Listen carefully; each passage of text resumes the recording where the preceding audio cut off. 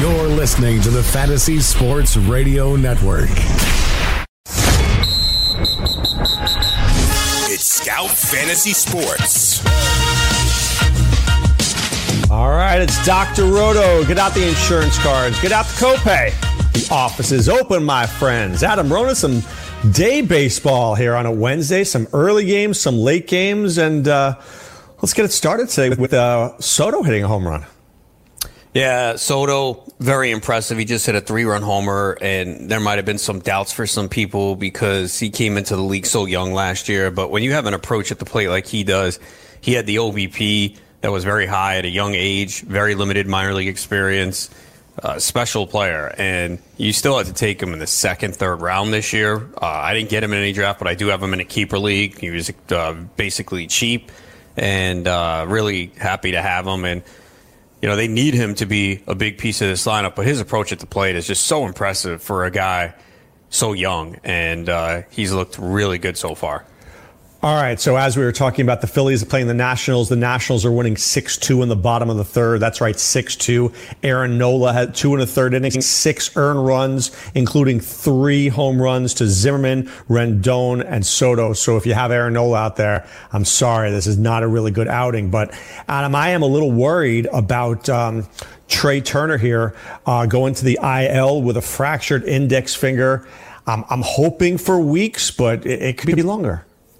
Yeah, it's probably going to be at least a month would be my guess. You might be looking at 4 to 6 weeks, and it's a really difficult injury because it's hard to replace what Trey Turner does because people drafted him, especially in the high-stakes leagues in the main event where you're playing for an overall, banking 50 steals in the bank with the hopes of 60 or 70 with the way they were talking about how they were going to let him run and be aggressive. And when you look at how efficient he has been throughout his career on the base pass, it was certainly feasible. And he was off to a great start, stole 4 bases already, a couple home runs, including the game winner on Sunday against the Mets. And, the one thing I mentioned about Turner was, look at last year. He played 162 games. You can never project 162 games for anyone. I mean, the way we are going now, and you're seeing it already, you always have to assume someone's going to go on the DL for at least 2 weeks. It's just the way the game is now, whether it's a muscle strain. And we saw several guys get hit by a pitch yesterday. It looks like at least Brandon Nimmo averted disaster. The x-rays are negative on him. Luke Voit got hit by a pitch.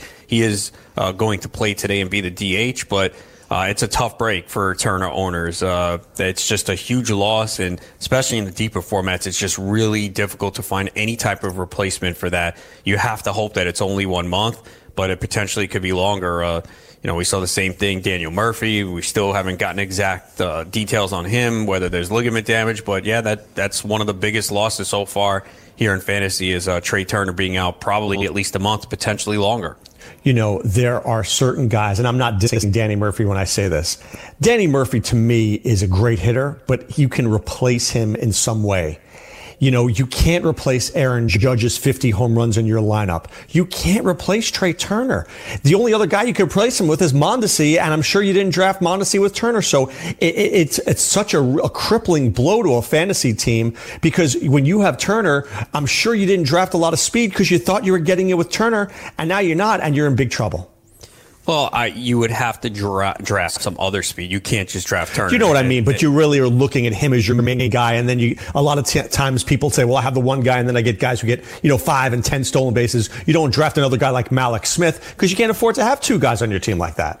Yeah, it's tough. I mean, it's the Turner owners have to hope that he's only out a month, and they have to hope that they can either find someone sneaky off the waiver wire, make a trade, and then if you're in a league with no trades, you just have to hope that maybe someone that you drafted surpasses expectations and runs a little bit more, especially during the time that Turner is out. All right, so Milwaukee's playing Cincinnati in what's a very good pitcher's duel here. Freddie Peralta against Luis Castillo. The Brewers are winning 1-0 in the top of the 7th. Are you surprised that these two pitchers are pitching at this high level right now in this game or today? No, not at all. I like Luis Castillo a lot. Drafted him in Tout Wars, drafted him in the Great Fantasy Baseball Invitational. There was one draft, though, because he didn't have great velocity in the spring, and it was in the back of my mind, and I actually passed on him in that draft and kind of wish now that I took him because he had a great second half last year. He's got a really good changeup, which he's utilizing more. And, this is a tough Milwaukee lineup. I know they tend to strike out quite a bit, but he's been impressive once again today. And, Yelich, he walked twice. He's walked 3 guys. He walked Yelich twice. You can understand that. And they let him bat in the bottom of the 6th inning. So he's out there in the top of the 7th. He's already gotten the first out. He's got a full count right now to Manny Pena, who I believe drove in the lone run today. So there's a possibility he gets through the 7th here. And, it's been a real good performance for him as he just struck out Manny Pena. That's his 9th strikeout of the game. So I think Castillo, it was weird because I felt like he might have been a better bargain this year, but people still didn't discount him enough. And he didn't go as high as last year. But, he's got a really good arm, and there was some concern about the velocity in the spring, but it has not appeared in the first 2 games. He's looked really sharp. Yeah, there's been no discounts in any leagues that I was in with Castillo. He was going probably in like the 8th or 9th round. He went for like the 10 or 11 bucks in auctions I was in. But I got to give some shout out here to Freddie Peralta. Through 6 innings, 1 hit, 7 Ks, and only 65 pitches. That is very economical. Yeah, Peralta was someone that really, once he was named into the rotation, he shot up my draft board. I was happy to get him in the NFBC auction league in the reserve round because this was before he was named the starter. So I grabbed him and Corbin Burns, and so far, that's looked good. I know Burns gave up 3 home runs the other day, but he had 12 Ks. Peralta has got this ability. Now, the Reds lineup has yet to hit. They don't have Yasiel Puig in the lineup today. They don't have Jose Peraza. So when you look at the bottom of the lineup, you got Derek Dietrich, Casali, Iglesias, and Castillo. If you're a major league pitcher, you got to get through that. So he's been very economical today, which is important. They've kind of used that bullpen a little bit. We'll see how long they keep him in. He's throwing strikes today. He had command issues his first time out. He's got a lot of ability. He doesn't throw hard with his fastball, but it's tough to pick up, and he's throwing, from the innings I've seen, a lot more breaking pitches today, which is very important. He's got to incorporate that because if he's throwing his fastball most of the time, they're going to figure it out, and they're going to be waiting for it. So, and he's not a guy that throws 97, 98, but definitely a nice bounce-back start for Peralta, who I do think is going to be erratic. I think he'll be inconsistent. That young pitcher's still trying to figure it out, but you see a game like today with his strikeout ability with 7 Ks in 6 innings. All right, the White Sox are playing the Cleveland Indians. The White Sox are winning in the bottom of the 2nd, 4-1. I got 2 comments for you. One, Corey Kluber is an amazing pitcher, but he's never really very good in the month of April. I've owned him before, and then all of a sudden, like May or June, he literally becomes unhittable. But that first month of the season's always rough. And then if you play DFS, I know that people don't like the BVP, but I put it out in my article today on the Daily Dr. Roto. Jose Abreu just always seems to hit Corey Kluber. He's 1 for 2 with an RBI, and it just sometimes BVP works. So I know people don't trust it, but sometimes there's a reason why it works. Yeah, Kluber has been terrible today. He's walked 3, given up 5 hits, 2 earned runs. There was an error behind him that opened things up, and Kluber does typically pitch terrible to begin the year, and I wonder if it's the cold weather in Cleveland, whatever it is. We kind of see this from time to time, but I do think that he's not going to be as good as in years past. There was starting to be a slight decline last year, and one of my bold predictions for Cleveland was that Mike Clevinger has a better fantasy season than Kluber. Well, you'd be right as of right now. All right, the Rockies are playing the Tampa Bay Rays. It's the bottom of the 4th inning. It's a pitcher's duel. There's no score in the game. German Marquez, 3 2/3, 1 hit, 3 strikeouts. Charlie Morton, 4 innings, 3 hits, 3 strikeouts. I'm excited. This is a very good game here, Adam. This is the 2 good teams, 2 good pitchers. The Rays have gotten off to a very good start, and the Rockies maybe not so much, but the Rockies will come back in Coors Field soon, and they'll get a chance to play a lot of games there. Yeah, I think people didn't give Charlie Morton enough credit.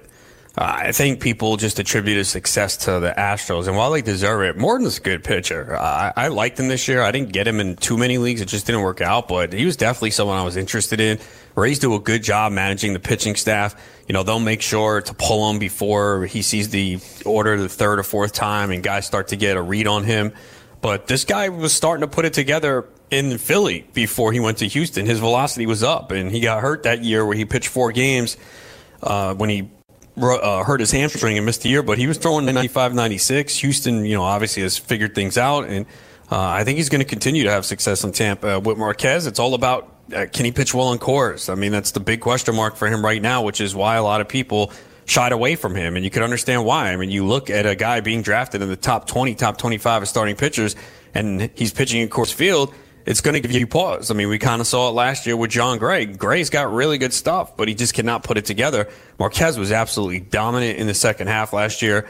He was good his first time out. That was in Miami against the Marlins. So, you expect him to pitch well there. You expect him to pitch well in Tampa Bay. The real test is when he's going to pitch at home in Coors Field. And while he did have success there, you kind of want to see it over a full season. All right, now the Minnesota Twins, by the way, Byron Buxton left Tuesday's game with a back injury, and the Twins are playing the Royals. It's the top of the fourth inning. It's 1-1. And Willens Astudillo, a guy who was a backup catcher, but getting the start at third base, 2 for 2 out. And this guy was a big hitter last year. I mean, not for a lot of power, but he connected with a lot of average. And here he is batting, fifth in the order, and 2 for 2 with an RBI today. Yeah, day game after night game, he'll get some at-bats here or there. If you got him as a number 2 catcher with the state of catching, you'll take 2-3 starts a week if he can get it. It's a day game after a night game, so they want to get him in there. Marwin Gonzalez is off to a bad start. They'll have Miguel Sano coming back. So that's the biggest thing is, I don't think they want him behind the plate consistently. He can play other positions, but, the problem is where are they going to play him? So, you see today they got Austin at first base, Adrianza at second base. So they gave some guys the day off because it's the day game after the night game. As far as Buxton, man, I mean, I was watching it. Mondesi crushed the ball to center field, and Buxton went crashing into the wall. Mondesi came around and scored inside the park home run. I think it took him slightly over 15 seconds to get around the bases. But, Buxton, come on, man. I mean, you put on some muscle. You've had these issues before. Why you keep crashing into the damn wall? So they're off tomorrow. It makes sense to give him off today. Yeah, they sounds like it's not serious, and he should be back in there. And it definitely made sense. You got the day game after the night game. You got some back soreness and some ribs. Sit him out. They're off tomorrow. You got to hope he's back in there on Friday. Maybe I've been a little lucky in DFS thus far this year, but the Royals have been a very sneaky team. I tend to do a Merrifield, Mondesi, maybe Soler or O'Hearn stack. And those guys, when they get on base, man, they're going to run. So, I mean, you're getting a lot of free points there. So I'm not telling you to run to play your Royals, Adam, but it's not the worst stack I've ever heard most nights. Yeah, I think many nights it's not going to work out, but Mondesi obviously is off to a good start, showing some power. He's got 1 stolen base. But for the most part, this is just not a good lineup once you get past the top 4. That's a very good point. All right, so the Yankees are promoting a guy that I like very much, Jonathan Loaiziga. Do you see that he has any chance of remaining in this rotation, or we've got to figure Sabathia is now on the IR, right? I have to done with the suspension. I mean, can this kid stick, or is this just a guy that's going to be in the shuttle all year, up and down from the minors? Yeah, I think he'll be in and out. When Sabathia gets back, he'll be in the rotation, and then still looks like we're a ways away from Severino, who hasn't thrown off a mound yet. So Herman was pretty good the other day. Obviously, the walks were an issue. I think he has a more dynamic arm, but he's got to show better command. So, yeah, Loaiziga could be in and out of the rotation. All right, some notes from last night. Anthony Swarzak comes in, Adam, gets off the IL and gets a save. I would assume that he's the closer. I know people picked up a bunch of guys last week, but I would think Swarzak's the guy with Strickland out. Yeah, I put in bids for him. I couldn't get him anywhere because everyone else was thinking the same thing. So it's amazing. A guy on the DL who has not pitched at all this year, who was terrible last year and hurt, and has really only had one good season in his major league career, was highly sought after in free agency, which tells you a lot about the closer position today, where we're all just looking to get someone. But I was a little surprised that they brought him into that situation. Marco Gonzalez was tremendous last night. He didn't get any swings and misses. He only struck out 3. I think he only had 1 or 2 swings and misses, too, which is not ideal, but he finds a way to get it done. And there'll be games where his strikeout rate is low, but they allowed him to go start the 9th inning. It was 1st and 3rd, 1 out. They brought in Swarzak. He got a strikeout and a ground out to end the game. So they put him in a high leverage, pressurized situation his first time out. and he got the job done. And there's just not many other options in that bullpen that are appealing. So I would think Swarzak gets the shot to close for now. And if he's somehow available in your league, and most competitive leagues he's not, he was picked up over the weekend. But if you're in a league with first come, first serve, he's out there, you need a closer, go get him. All right, let's take a look also at the Boston Red Sox, who lost last night. Mike Tears for Fears actually pitched very well. But Chris Sale, Adam, still the velocity even lower than expected. We're talking like high 80s. Do you think this is the new version of Sale? I mean, admittedly, he still pitched well, but if he's not ramping it up to 92, 93, there's going to be some issues. Yeah, I don't think it's the new version. There's been a lot of talk. Kind of the Red Sox have asked him to ease back. Again, he didn't pitch much in the spring, but yesterday was not good. I mean, it was 92.77 with his fastball in his first start and 89.86 yesterday. So he only got 6 swinging strikes. He only got 1 strikeout. So he was effective, but this is not ideal. And he's going to be a guy to watch over the next few outings, because if you have him, there's really not much you can do. You're not. I was going to say, can you trade him or no way? No, you can't. What are you going to get for Chris Sale right now? You're trading him at a low value. Everyone's talking about him. Everyone's aware the velocity is down. Everyone saw he had 1 strikeout. So, you're not going to get anything in return. I mean, do you think, and I'm not, there's always one guy in a league who maybe still thinks Chris Sale is Chris Sale and might give you full value, or do you think that's just an impossibility at this point? I think those days are pretty much over, man. There's just so much content out there. All it takes is someone to go do a Google search, and you're going to have a bunch of stories pop up, and they just read it and they go, oh, wow, I didn't realize that. Even if they're not watching the game, they're asleep on the East Coast, they see the final line. I think it's much more difficult to do. If you're in a league like that and you got that sucker, hey, take advantage of it. But I just don't see it being that much prevalent anymore. No, you're probably right. All right, we're going to take a little break. When we come back, we're going to talk PGA DFS with my man Jeff Bergeson, the Valero Open, when we return right after this.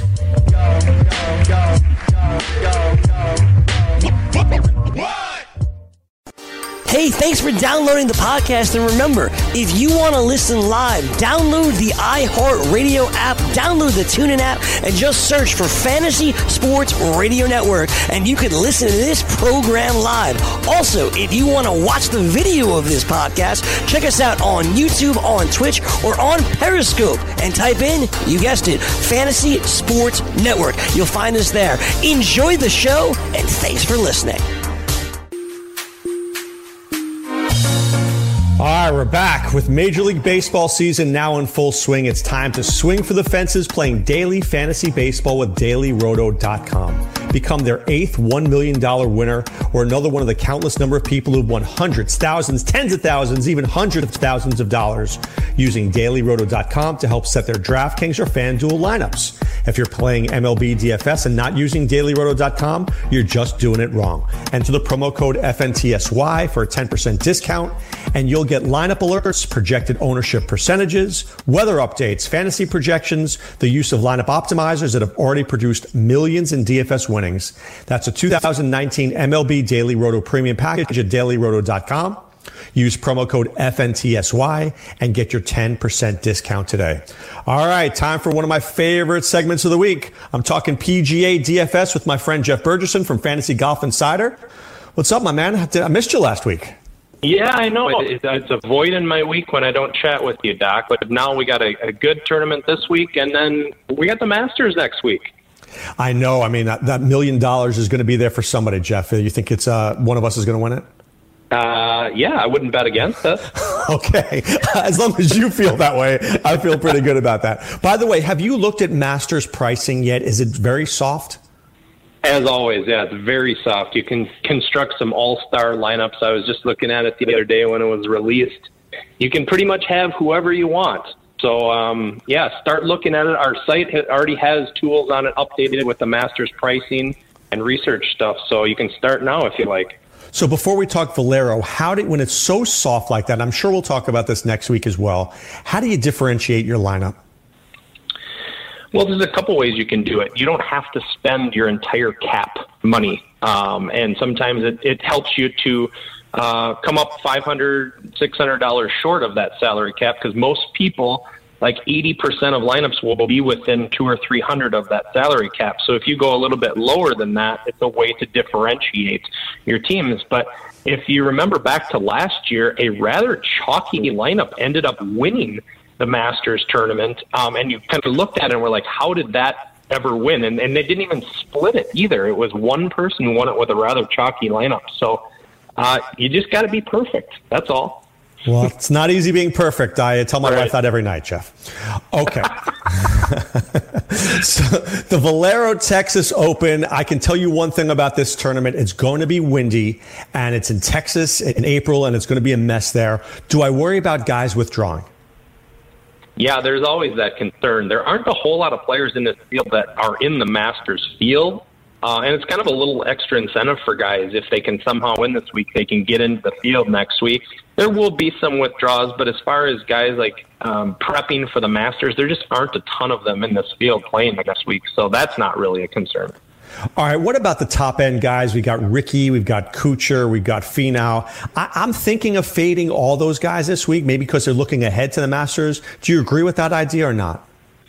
I personally own a little bit of Fowler and quite a lot of Finau, but I would have no problem with you fading the whole 10K range, just because there's arguments against all these guys. Spieth has been an absolute mess lately. Kuchar coming off a deep run in the match play last week. You know, he's a little bit older. Maybe that took a toll. He's got the Masters next week. Ricky has the Masters next week. So there's arguments against most of these guys. I just like the way Tony Finau sets up for this course. He's been having a good season, not a great season so far, and I just feel like he's ready to put up a top 5 finish, and this week could be it. Would you consider this a bomber's course, or is there a lot of trouble out there? Because when I think of Finau, I think of a big hitter. Is he a kind of guy that could take advantage of this course?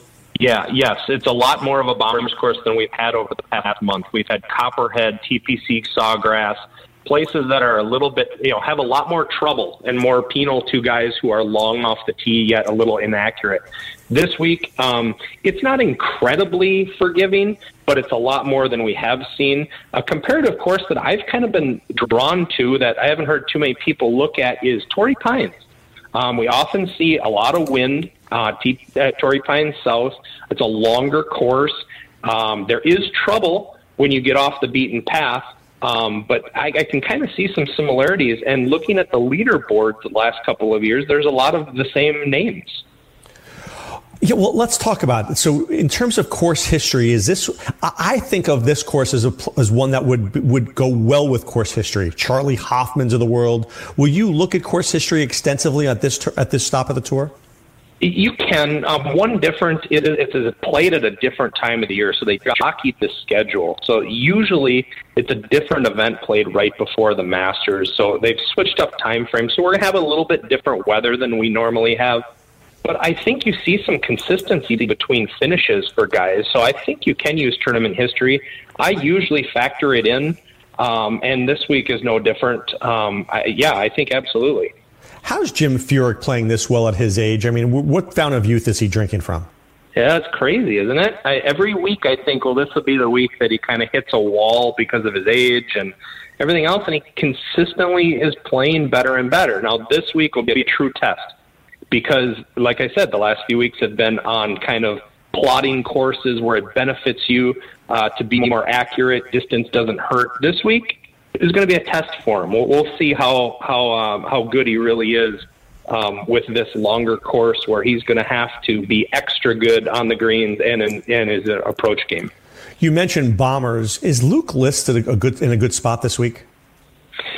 Yeah, I think so, but I thought so last year too. It's crazy. When you look back at previous years, he was $10,000 last year coming into this event, and he was still owned by 30% of the field. So he was just a massive favorite to do well. And, of course, he missed the cut. This year, you can cut that ownership in half, and he's only $8,000. Kind of the same. He's having the same type of season as he usually does. Very inconsistent, great finishes, missed cuts. You can't really bank on him to make the cut. GPP-type player. I actually own about 30% of them this week. Oh, wow, that's a lot. All right, I'll give you two guys here. One is Byung-Hung An. I think I'm on this week. But Lucas Glover, I may be off this week. Talk me out. Do you like the on move, and do you agree with Glover? Why are you off Glover this week? I don't know. He's disappointed me so often that I've had him on the wrong weeks, and that's why. Maybe I'm just staying away. You know, he's only really had 2 bad appearances. That's when I had him. otherwise he's been exceptional. I've owned him every week this year, and he's had a great season. He's got top 15s in every event except for 2, of which he really blew up and missed the cut. And I'm sure if you had him, it hurt you bad. And I did, but he's just been too good. He's a great ball striker. You look at his statistics over the last couple of months, they've been phenomenal in just about every category. I own him again this week. I think he'll be a good fit. Ben An is another guy who I was high on coming into the season. I've rostered him just about every event, and he's been very good. He hasn't missed the cut in a couple of months. He should be a good fit for this course as well. All right, so I'll get back on the Glover train, and if I win, I'll thank you. I'll credit you for it 100%. Jeff Burgesson. Just so he doesn't have another 80 on Thursday. Right? I'm going to find you in Minnesota, hunt you down. All right. Now, your boy, Ha-Tong Lee, you've been on this guy a lot this year. Is this a sneaky spot for him? I think so, because people are going to see the missed cuts the last 2 events for him. But again, you have to factor what courses they've been on. Ha-Tong is a scorer. He's long off the tee, not necessarily that accurate. So he's struggled the last couple of events he's played because they've been shorter, really hard courses for inaccurate players. Now we get a little bit more forgiving course. People are going to be sick of him missing the cut for him the last couple of weeks. I think he's a little bit sneaky, so I like him this week. All right, I'll give you 2 guys. One, I think there's a narrative there with Answer, being from that area, and then Johnny Vegas, who has my all-time favorite golf name. Do we like either of these guys this week? Yeah, there is that narrative. Answer lives in San Antonio, obviously played the course a lot. Hasn't had great success here in the past, but he hasn't been as good as he has been this year. So you have to kind of take that into account. I do own Answer. I do own a little Johnny Vegas this week, but your Lucas Glover is my Jonathan Vegas because he hurts me every time I roster him. And he's been pretty darn good this year. He's a Texas graduate, UT Longhorn. So he's familiar with Texas and the wind that can pick up. Hasn't had a great amount of success here in the past, which is a little bit troubling. But if you look at him statistically, he should be a good fit this week. So that's why I'm owning a little bit. I probably won't be overweight, though. All right, I'm talking to Jeff Burgesson from FantasyGolfInsider.com. It's one of my favorite sites out there. If you play PGA DFS, I need you to check it out. So, Jeff, Adam Ronis has the Adam algorithm. He plays every golfer with the first name Adam. I tend to play the golfers with the first name Ryan after my son. So, Ryan Moore, Ryan Palmer, do we like them this week? I don't like either Ryan this week, actually. Palmer has had a lot of success here in the past. He's pretty streaky. He just does. I'm going other places in this mid 8K range that I didn't have room for him. He just doesn't do that much for me. Ryan Moore, he's been playing pretty well lately. Missed the cut last time out and has had some success here. He's a pretty spendy, though, for what else you can get in that low 9K range. And I'm owning Kokrak, Glover, and Hahn, so I just didn't have any room for more this week. Probably not a terrible play. I don't have room for him this week. I didn't mention Kokrak. I've never been a fan, but he's been very hot this year. Is this another week to ride the Kokrak wave? Yeah, tell me about it. I hate Kokrak. He has irritated me for years. I've picked him, and he's been terrible. He's been outstanding this year. This is a good course for him, and I think we're going to get another top 10 out of him this week. And he's only 9,400, which I thought was a little bit light. I thought he should be in the upper 9Ks when you factor in how good he's been lately and statistically how good of a fit he is. All right, let me give you some cheaper guys here. JT Poston, Bud Cauley, Nick Taylor. When we roster these guys, are we praying for a win or are we just hoping for a top 10? Oh, if you can get a top 10 out of a low 7K guy, you are extremely happy. All of those guys that you mentioned, I think, are legitimate and rosterable this week. Throw in like a Dylan Fratelli at 7,300 and a Matt Jones at 7,200. Now, remember, with these lower guys, don't overexpose your all of your rosters. So if you're doing 10 rosters or even 5 rosters, you don't need to own them on all of them. Own them on 1 or 2 because their chances of missing the cut are a lot higher than the guys in the 10K range or even the 9K range. So have exposure, but don't go crazy on these guys. All right. Normally, when I think of Texas golf and the wins, I think of the Australians. And Aaron Baddeley is a guy who sometimes he's brilliant, and then sometimes he lives up to his name. He just plays badly. How do we know when to trust him? He's been good this year recently, and he's been good at this course. He's been around forever, and he's just never been anything special. I think there's something to him this week. I don't know. No one's going to own him, I don't think, because there's so many other better options. He's right next to Charlie Hoffman, who people seem to like. I like Baddeley a little bit better than Hoffman, so I'm okay with him this week. All right, let me give you a guy, Joaquin Niemann, a young guy, and I'll talk about Sungjae Im, two young guys who I really love their potential. Im has really taken off this year. Niemann has really struggled a little bit this year. Do we like either of those guys this week? Well, I like Im better, but he's also 10,100, and I don't have room for him because I'm electing to go with Finau and all of those guys that I mentioned in the 9K range. Im has been very good. I've rostered him most every week this year, and he's been outstanding for the most part. Niemann is a little bit more of a wild card, but you get him for 7,600, so there's a little bit less risk involved with him. Super young, but I think his ball striking is coming around. It's been a little bit better. He was very good last season, and then kind of hit a wall this year for a while, but he seems to have bounced out of it.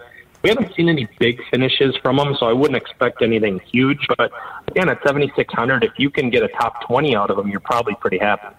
All right, let me give you a couple of names of guys who I don't usually trust them, but they're good players. Billy Horschel and Daniel Berger. Both guys have flashed before. Horschel especially at certain times. Do we like either of them this week? Horschel has, which is weird. He's been very good in Texas events. I don't know what the correlation is. Maybe it's wind. He's a possibility at 9,800. I don't have room for him this week. And the other guy you said was Daniel Berger, who's having kind of a rough year. He had one great performance, and the rest has been not very good. So I don't have any Daniel Berger, and statistically he hasn't been good either, and only has one appearance here, which he missed the cut. So I just don't have a lot of interest in him this week. All right, I'm going to give you a few more names. Guys like, and these are guys to me like Juice Luton, Denny McCarthy, Joel Dahmen, that some weeks they're great and some weeks they're terrible. And I just find like I don't know how to predict them, Jeff. What do we do with guys like that? Yeah, especially when you're talking about Loughton, who is a European Tour guy. It's hard to know what to expect. At least a guy like Haotong Li, who's generally plays on the Euro Tour, has some PGA Tour events this year. Loughton, it's the first event because he's been very good in Europe. I think he'll be low owned. I think if you can take a stab on him, I wouldn't bank a ton into him because there's just unpredictability when you come over here. And then McCarthy just has been playing pretty well lately. He's a younger guy on tour. Had a good appearance here last year. I'm okay with owning some McCarthy, although the $8,100 price tag for him seems a little bit high because I think you can get guys equivalent to his value down in the lower 7K range this week. What about DJ Trahan? Would you 6,700? I like him as a sleeper this week. Are you buying into it? Yeah, I'm okay with that. Statistically, he looks good. He's been playing well lately. I do own some Trahan at 6,700. All right. I always ask you these two questions. Give me a guy who's going to win, and then give me a guy who's a sleeper under the radar guy. I think Finau will win this week. So I would bet on him. You're not going to get great odds on him, long odds. If you're looking for kind of a mid-range guy, probably Kokrak, I think, has a chance to win this week. And if you're looking for a real long shot, I'll go with Matt Jones. He's an Australian guy. You mentioned that. So I think he's been playing well lately, and he could break out. All right, so tell me what you're going to be doing for the Masters. I know it's in a week, but this is one of the big ones, Jeff. How do you prepare for the Masters tournament? It's so good. Like DirecTV has their featured coverage where they show different holes and different players. So I will have that on all day, all 4 days, and just enjoy it. I love the Masters. It's such a great event. That's how I'll be enjoying it. How are you going to watch it, Doc? Oh, no, I'm going to watch it. I mean, how are you going to prepare for it? Like, do you look for guys who maybe they've never played the Masters before? Can you ever roster a guy who hasn't played there before? I think you can. I would prefer not to. The funny thing about the Masters is it's such a small field, and then they have the guys who, you could shave off like 10 to 15 guys off of the field that just have no chance to win because they've won it before, so they're grandfathered in. But some of the guys are like 50, 60 years old playing, so it really limits the field. So I would build your core just like you always do every other week. Shave off those guys. Go with guys who have had great success there, and it takes a certain type of player. And we can dive into that next week, but it's very apparent who does well there every year. And just narrow down your field and build, as many teams as your bankroll allows, and give yourself a chance at that $1 million. All right, looking forward to talking to you next week. Jeff Bergerson, Fantasy Golf Insider. Talk to you soon, my friend. Thanks, Doc. All right, guys, coming back right after this with more fantasy baseball.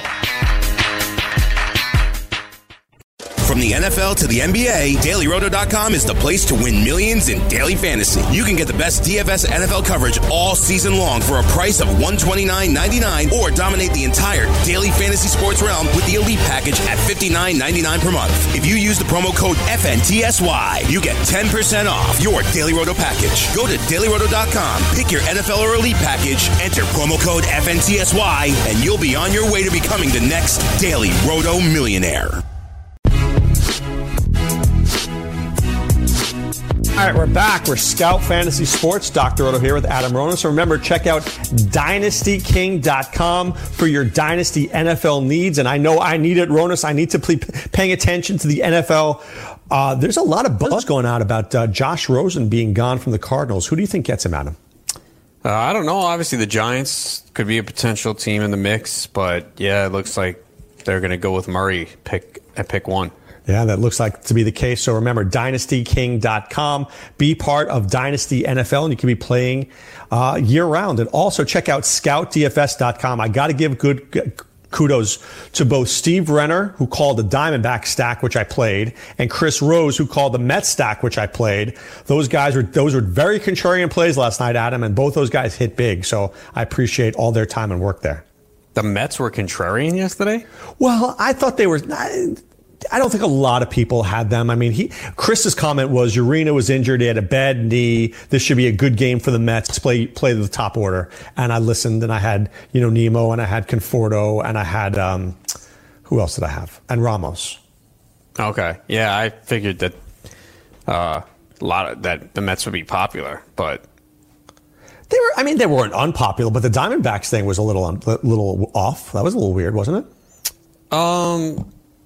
Probably, yeah. I guess they've gotten off to a slow start. Maybe people look at Lauer's first start, but, they were going against lefty, and they loaded up with right-handed bats. So they don't have the, eye-popping right-handed power bats, so I could see people not playing them.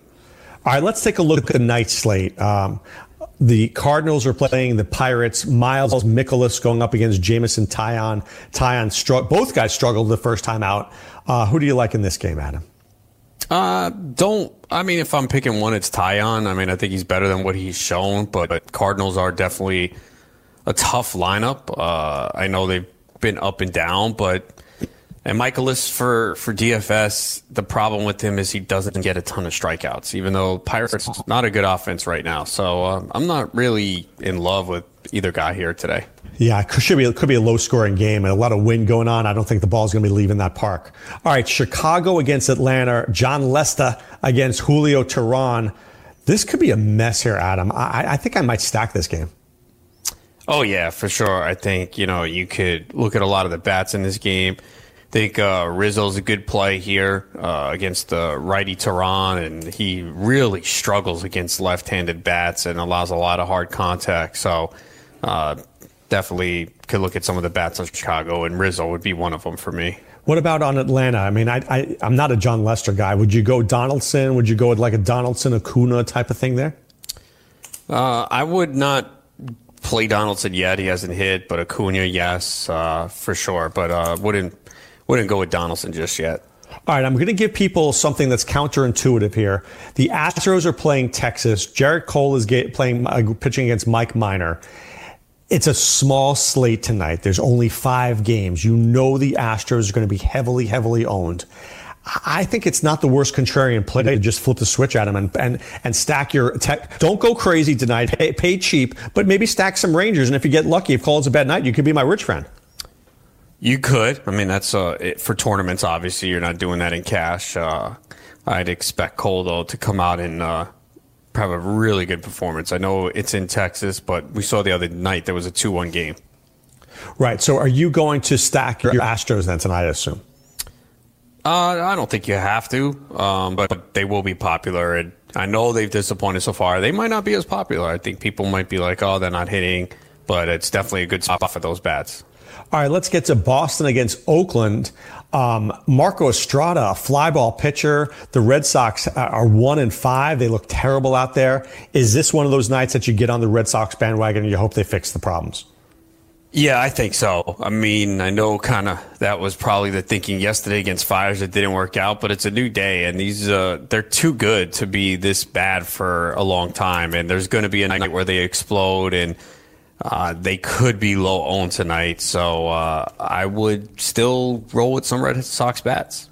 All right, the Giants are playing the Dodgers. I love Ross Stripling. I really do. But I worry that this guy's only going to throw like 4 2/3 innings tonight. They may be magical, but I don't know if I'm going to get the win here. It depends. I mean, we saw Urias only go 5 the other night, but the bullpen blew it. It's a small slate, so I'm okay with going with Stripling. And most starters are not going deep into games now anyway. You know, when you look at the slate tonight, you know, how many of these starters do you expect to go deep outside of Garrett Cole? Maybe Michaelis, maybe Taillon, but a lot of these guys are not going to go deep. So I would take the shot. Giants are just not a potent offense, so I would take the shot. I think Stripling is really good. Dodgers are minus 185 favorite. So on a night where it's only 5 games and you're kind of limited for options, I would roll with Stripling. So would you roll with Cole here no matter what? I mean, and just work around that? I think it's hard not to. I mean, that's the only guy that I really feel comfortable paying up for. And he did have a few dominant starts against Texas last year. So I think Cole dominates tonight. All right, let's take a look at some of these afternoon games. I glanced over them here. We've got the Arizona Diamondbacks against the Padres, Robbie Ray against Joey Lucchesi. What do you think about this game here? I think Robbie Ray is just too difficult to predict. As you know, I hate watching him pitch. He is one of the most frustrating pitchers to watch because he works deep counts. His pitch count elevates. Yeah, he gets the strikeouts, but, you know, people forget about the whip. So the over-under is very low at 7. So they're not expecting a lot. San Diego's a favorite, minus 135.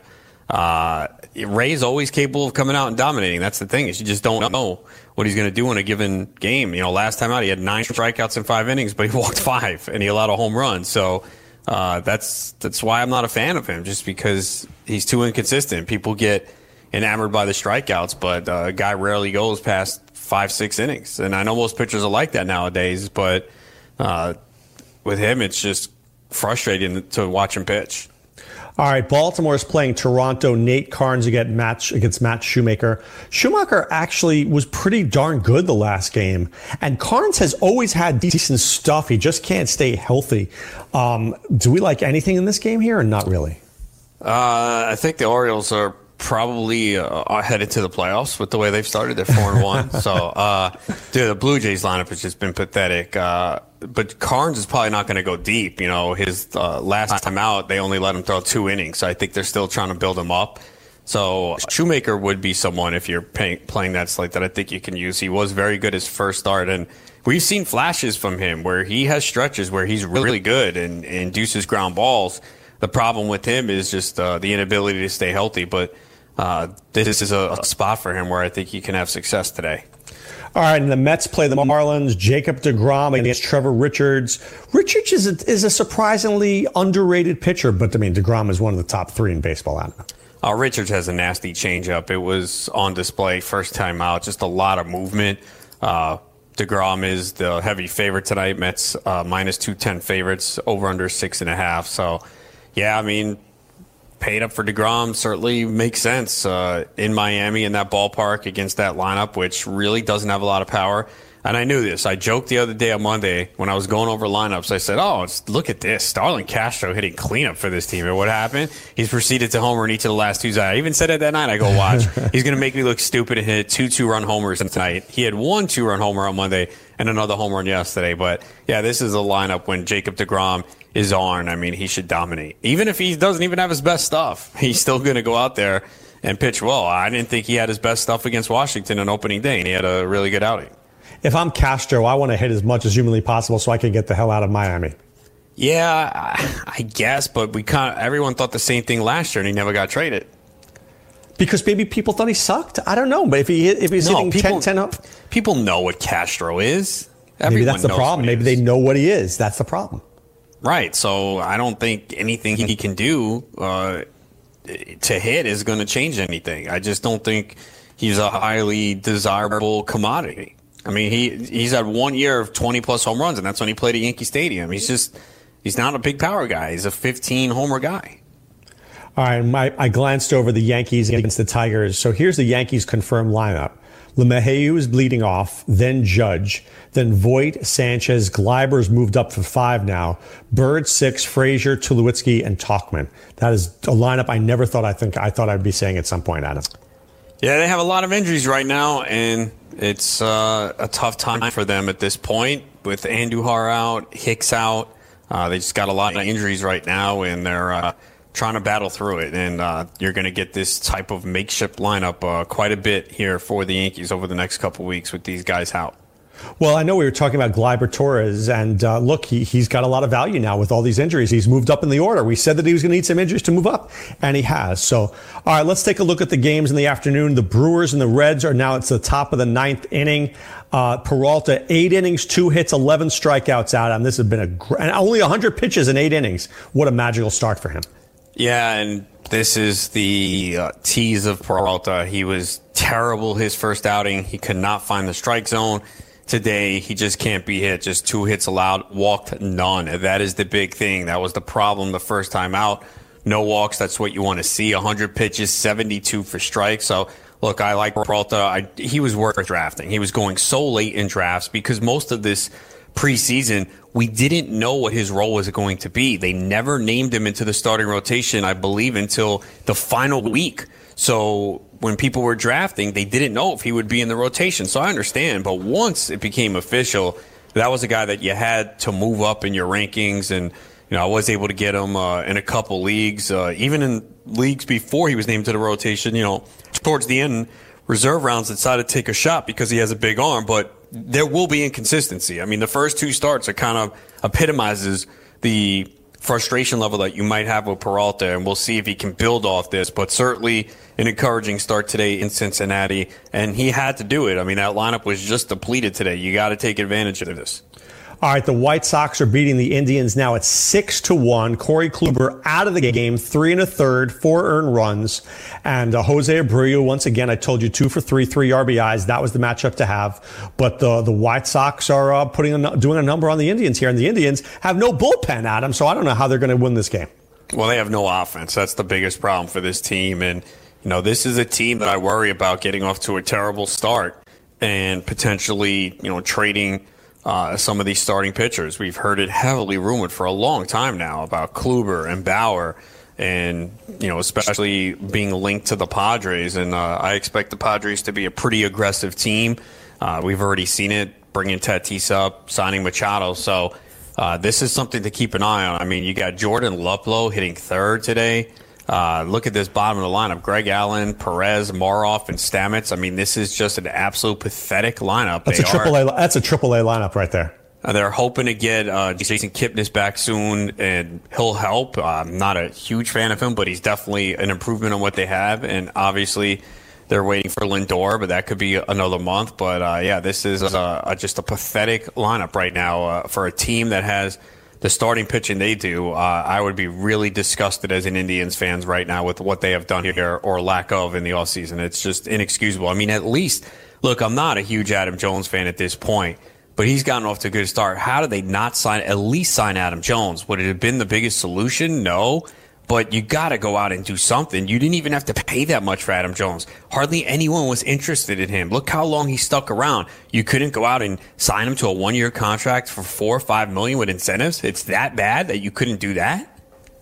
Well, speaking of that bad, the Twins are playing the Royals, and how does a guy like Homer Bailey stay in baseball? I mean, 5 innings, 3 earned runs. The Twins are up 3-1 here. Astudillo is 2 for 2 with an RBI. I mean, how do these bad pitchers just hang around? It's just, he's had some flashes in the past. He's actually had a pretty good line today. He struck out 8 in 5 innings, so not a terrible line for him considering, and I do think the Twins have a pretty good lineup, even though they got a lot of guys resting, and the bottom 4 are not imposing. But, he's had success in the past, and injuries have really hurt him, and the guy got paid a lot of money. So I think that's why he still gets a shot, because he has shown ability in the past. All right, a tremendous pitchers duel in Tampa. It's 0-0 in the top of the 7th. German Marquez still on the mound. 6 innings, 6 strikeouts, only 75 pitches. Charlie Morton's out of the game after 6 innings with 88 pitches. He had 6 strikeouts. I mean, look, there's just going to be games that your hitters aren't going to do anything, and this is one of them, Adam. Yeah, not surprising, because Morton's a very good pitcher. It felt like people didn't give him enough credit for what he's done the last couple of years, and Tampa does a nice job with pitchers, and Marquez on the road in this spot, he's going to have success. 6 innings of 3 hits, 2 walks, and 6 Ks. He's only at 75 pitches. So people who drafted Marquez are definitely happy with the first couple starts of the season, and they'll return to Coors Field, and that's going to be the big test for him. And he aced it last year. Can he do it again? Most times we don't see a lot of people have success over the long haul at Coors. So very interested to see what he can do. All right, and finally, the Nationals are beating the Phillies 6-4 in the top of the 5th. Anibal Sanchez, I was never a big fan of this guy. 4 innings, 4 hits, 4 walks, 3 strikeouts, and Nola is officially out of the game after 3 innings, letting up 3 home runs. Are you surprised to see so much fireworks in this game?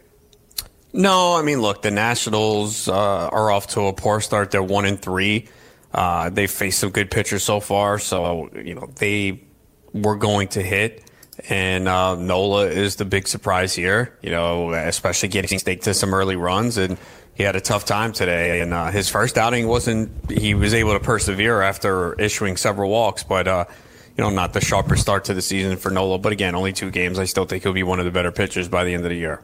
All right, so who do you have coming up in hour number 2, Adam? Got Mike Florio from Fantrax.